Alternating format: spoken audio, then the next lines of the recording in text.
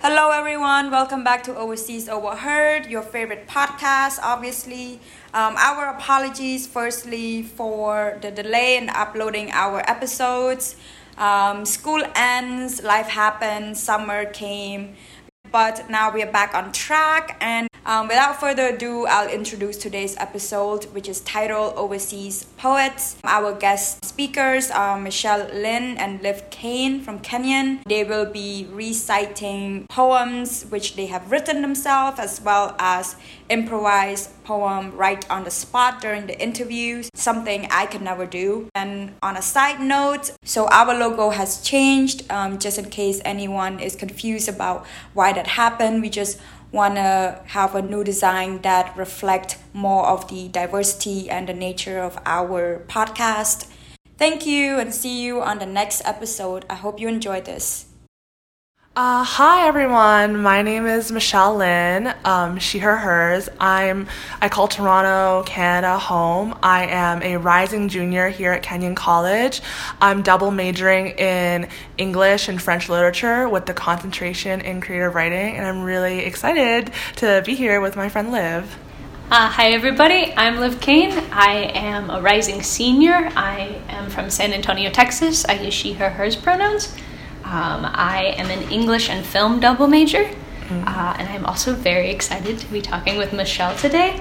We're actually starting by doing some pre-interview writing. So we're going to take about 2 minutes just to write basically like an impression poem, but that's what we'll do for the next 2 minutes, and then we'll start the interview. So, sounds good. Whenever you're ready. All right, we finished that. We finished it. Should we read? Yes, I guess so. Do you want to go first? Okay, we'll start first. So these are my pre-interview impressions of Liv Kane. Liv Kane is someone who carries herself with grace, grace upon grace upon grace. She walks around campus with a gentle warmth that fills you from the gut and upwards. What I've always admired about Liv is that she's the kind of person who seems like she always looks people in the eyes when she talks to them. And as someone who is really afraid of that vulnerable human connection, I want to be more like her in that way. Thank you, Michelle. Mine is I guess less specific. And this, I think, had to do probably with my first interactions with you when I just basically noticed your amazing clothing style. It's basically like 2 sentences. But patterns and fabrics and deep colors, a woman stitched together by place and memory. Corduroy and liquor, flowing curtains of muslin and petals. She has quilted time, a never-ending clock. Oh my god. That is Michelle. And I guess we'll go right into the interview process if you're good with that. I was like asking this question especially for writers, but what would you say your genesis story as a writer is, if you had to build one?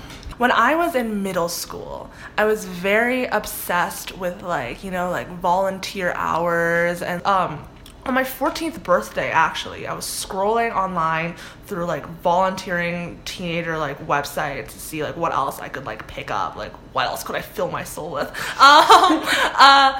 But there was this one poetry workshop that was if you just come and write with us, we'll give you volunteer hours for it, because you're gonna be giving back to the community, in which maybe we'll feature you on some murals, maybe you'll read at public libraries, so in that way it was also a volunteering program, quote unquote. And I went to the first one, and it was so funny because I had this gut feeling that's my life is gonna change today, and that is how I met my slam poetry coach, and that is literally why I set on this path to be a writer, because that's my genesis story. That's wonderful.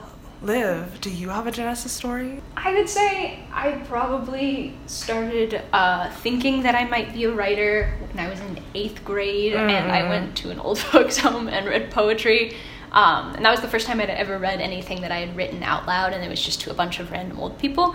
And I had interesting responses to my work, and a lot of, particularly the old women, came up to me afterwards, and they said things along the lines of I wish I had pursued writing, or I wish I had done writing. And I was like, well, shoot, this is definitely some form of future me telling me I should probably pursue writing in some capacity. But yeah, that's my Genesis story. Yeah. This kind of goes along with the next question, but as an international student, you experienced some major culture shock coming to Kenyon. Could you speak a little to that and how maybe it shaped your writing at all?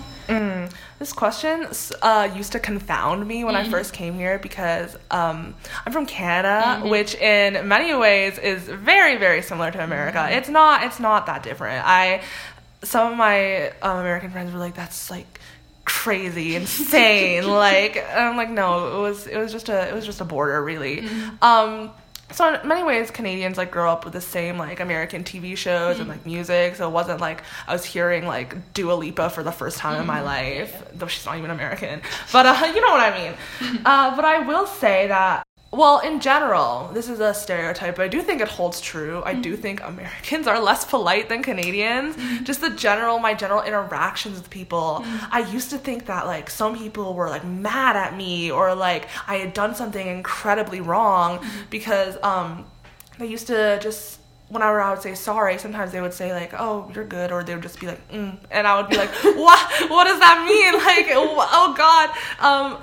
So yeah, people in Canada apologize a lot, like a lot more than Americans. So general culture shock. That is a difference. So you're from Toronto. I am from Toronto, and you're also from a neighborhood of mostly immigrants. Could you talk to a little bit about that relationship that you have with the place you're from? Yeah, I'm from Scarborough. I'm from Scarborough, Toronto, and many of you probably don't know that, but it is like Toronto in general is an immigrant city, but that place especially, it's like you sort of like expected your like neighbor to like not really know English because they were new here, but because of that the city was and the place I grew up was very vibrant. I ended up to like know a lot of the specifics of like many different cultures. When I coming to Kenyan, I think I took that multicultural aspect like for granted because a lot of people like will be like, I've never had like this kind of food before, and I'll be like, what? Like what do you mean? And yeah, that I would say that is my like intrinsic like tie to that like neighborhood. But like, what about you? Like, where did you grow up? Tell me.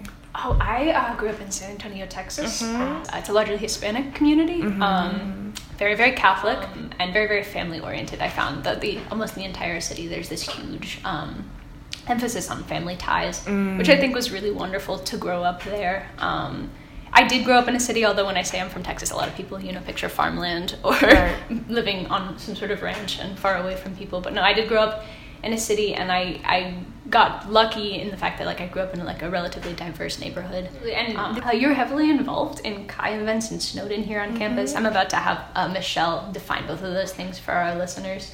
But could you kind of talk about how they fit into your Kenyan experience as well? Yeah, so Chi is an acronym short for Kenyan Asian Identities. It's a club for all Asian identifying people, East, South, the entire diaspora is invited. So what I do, I am the current president, though I will be handing it over once I go abroad next year. Just a general like cultural events, like food events. I help plan like Lunar New Year. Sometimes we bring in like cultural food like boba, or like we'll have like food sales so the campus can enjoy that. In general, those are our like event kind of things. We've also done professor panels, meaning we've connected like Asian professors in all the different kinds of like faculty, STEM, English, to like Asian students. That's something I like championed and I started. I'm very like proud and happy of. So that's one of my crowning achievements as president. So that's Chi.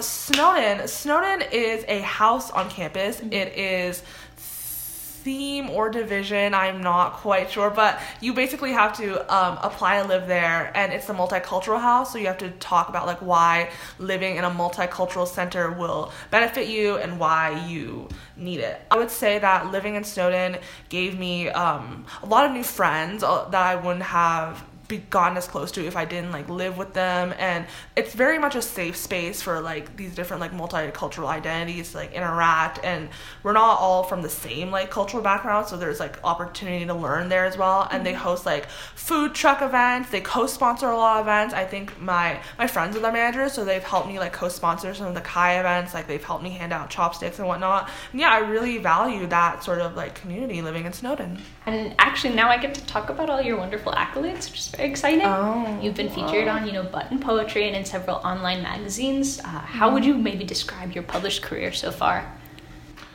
Yeah, so obviously, to separate my poetic career pre-button and after button.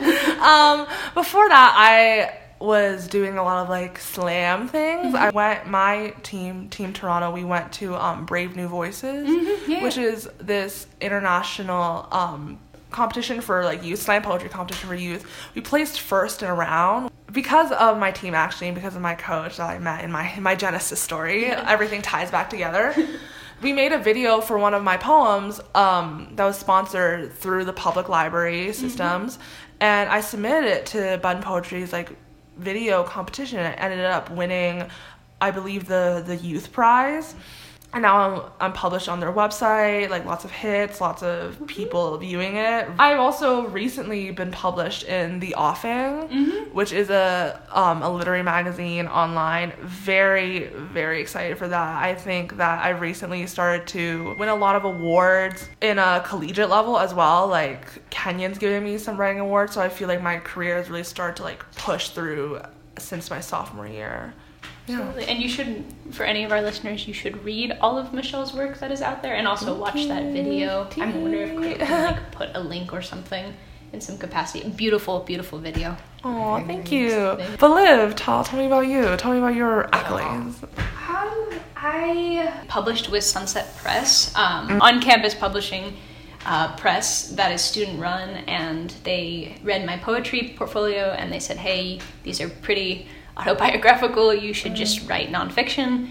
And I gave that a try, and now I have a nonfiction book out in the world, which is very exciting, and I think was like a big push for me, because it was a lot of like writing about things that I think I was using poetry to kind of hide, and writing about them, you know, as candidly as possible for this book was actually like a very healing process. So I think maybe not even in terms of like literary accolades, but just like for myself having that book out there. And then also like, you know, I had my like core family read it before I published it, so like having them kind of respond to the things that I wrote in it, and now weeks and months after publication, having like more of my family and friends from home read it and respond to it has been like really, I mean, scary obviously, but like really, really wonderful. And I think thus far, like that's probably the biggest, most exciting part of like my writing. Do we call it a career? We're like babies. I mean, yeah, like name it, claim it. I think you have a really solid writing career. Thanks.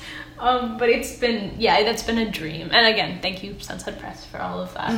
And actually going along with, I guess, Kenyon organizations and things like that, we both work for the Kenyon Review. We both do. Which is very exciting. Could you kind of define the Kenyon Review for our listeners, and then also talk a little bit about what you do for them and how that's kind of shifted and changed over the years you've been here?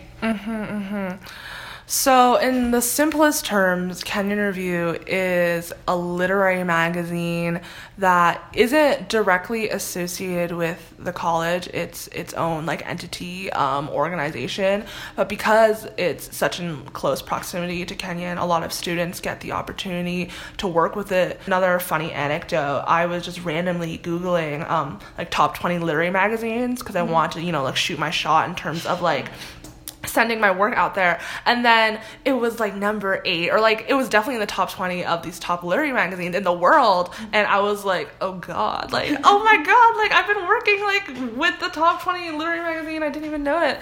So that is what the Kenyon Review is. But I started working there as an associate my first year at Kenyon. An associate is someone who reads submissions, reads about like 8 to 12 per week, and we vote them up or down. And one associate voting a submission up will get it to the editor. And if the two of us vote it down, the submission is not sent up further. And after you're an associate for a year, you can be an intern. My sophomore year, worked as the copy editing intern under Kirsten Reach, and I got to copy edit a lot of the blog posts, and because like again like such a great privilege to be connected in this literary magazine, I even got the chance to write my own blog post, to interview my own like favorite author for the Kenyon Review. Absolutely amazing. One of my favorite thing to do on campus is the Kenyon Review. Liv, your chronology? Relatively similar. I started working as an associate my freshman year. My sophomore year, I was a social media intern intern, and I have been a social media intern ever since. What really got me excited about the Kenyon Review was that I got to go to like readings and like there are like writing workshops that the writers like host for us, which is not something that I've seen other literary magazines do. And just to have it be so like close and like connected to our school and be willing to like work with students, bonkers, amazing. Absolutely. I'm checking the time real quick. We're moving on to the part of the interview where we are reading our own work. Did you want to go first? Did you want me to go first? I can go first. Perfect. Thank you. This is about hunger and desire in a lineage of Chinese immigrants and matriarchs. Yeah. So this one is called Hunger as What is Owed to Me. The woman in my family passed down knowledge of what to avoid. At the live animal market, anything that roils the stomach, cow tongues drowned in brine, gouged fish eyeballs phantom blinking. The woman in my family slit squealing heads without mercy because fresh is best. I howl at the first flush of blood, how quickly something can be alive, then not.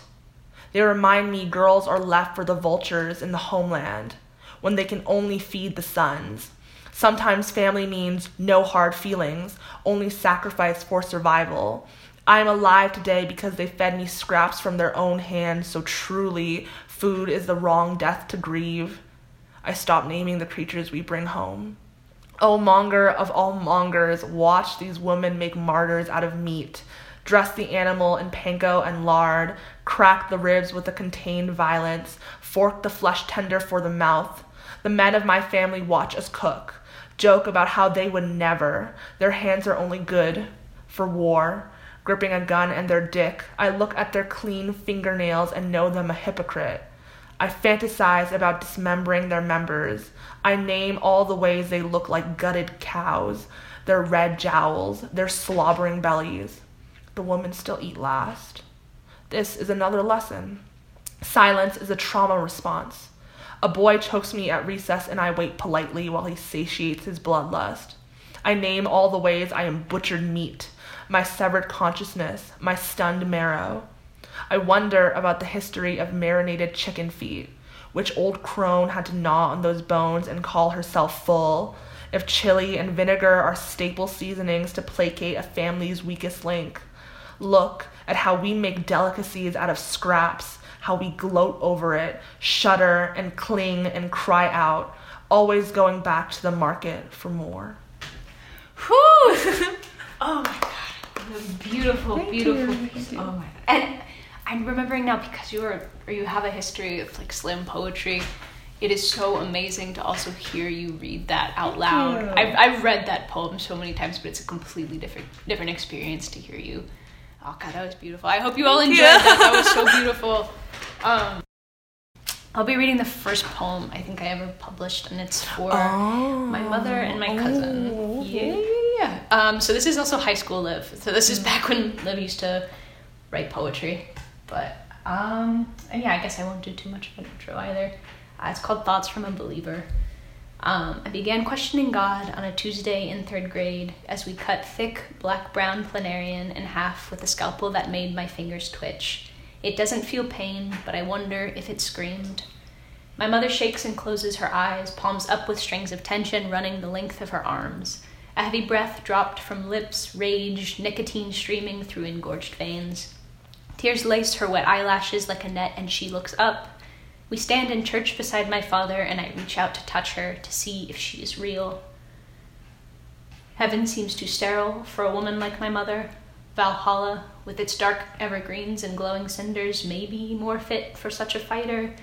The man tells me, through thick glasses clouding his corneas, that religion stimulates the same part of the brain that drugs and sex and music do. I don't argue. I don't agree. She cries with little girl tears, shouting to the I am that lives in our attic. Yellowed with age, her eyes search the cracks in the ceiling for answers. As I place a pillow over my head and scream, blocking her out, God is too tired to create a burning bush for my mother. One hot night, I have a dream about the land of the Israelites, cascading dunes of fossilized finger bones folded in prayer, trees relinquishing leaves of brittle parchment to a sleepy wind, heaving from countless tired lungs. the Holy Spirit, a large gray duck sitting atop a throne pretending to be a dove. My little sister lays on a dirty blanket and wonders what life will be like when we die. I ask if she remembers the time before she was born, as if the question is the answer, and our eyes well in unison. To whatever God there is, you saved my mother from a hell that burned in between her ears, and I'm not sure if I should thank you.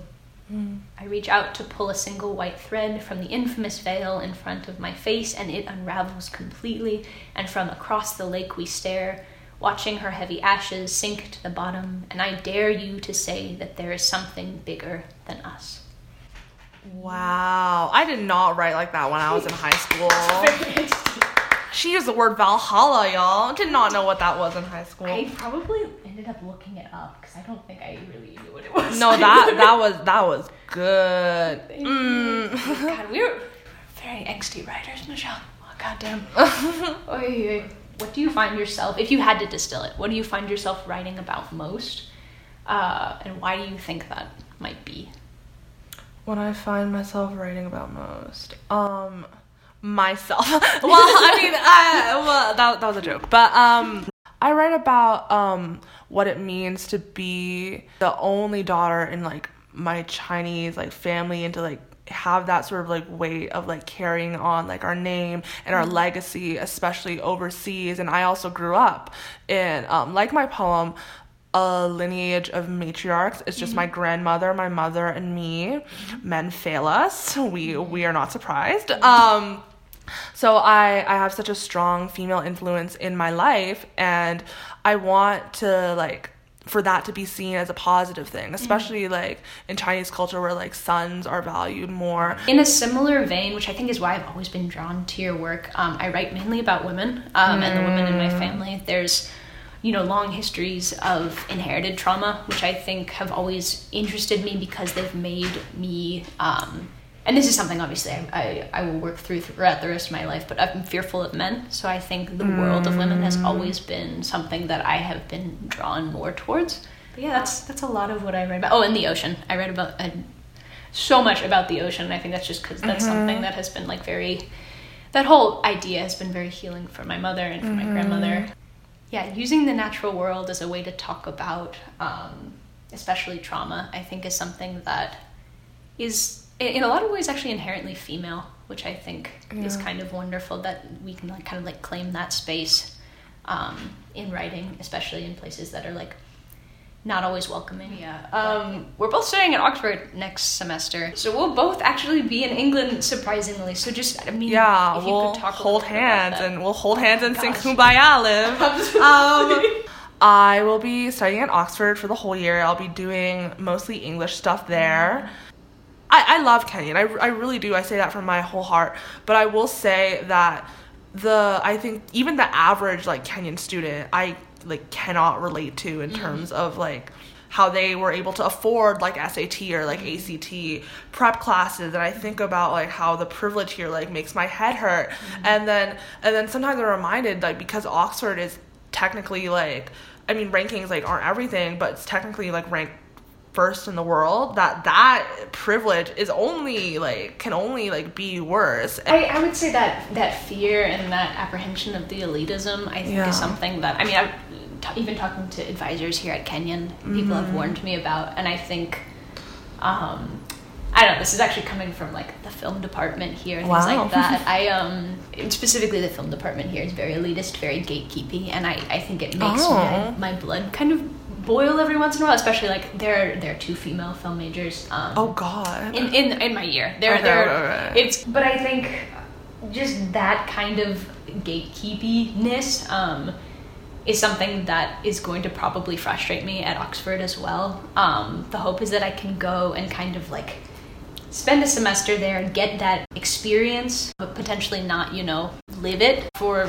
like years and years of my life. But yeah, overall, I was supposed to go last year, but the pandemic shifted and changed everything. So I think overall, I'm really just excited to kind of actually see the dreamscape of Oxford that I've been living out in my head for a while and see exactly what it's like.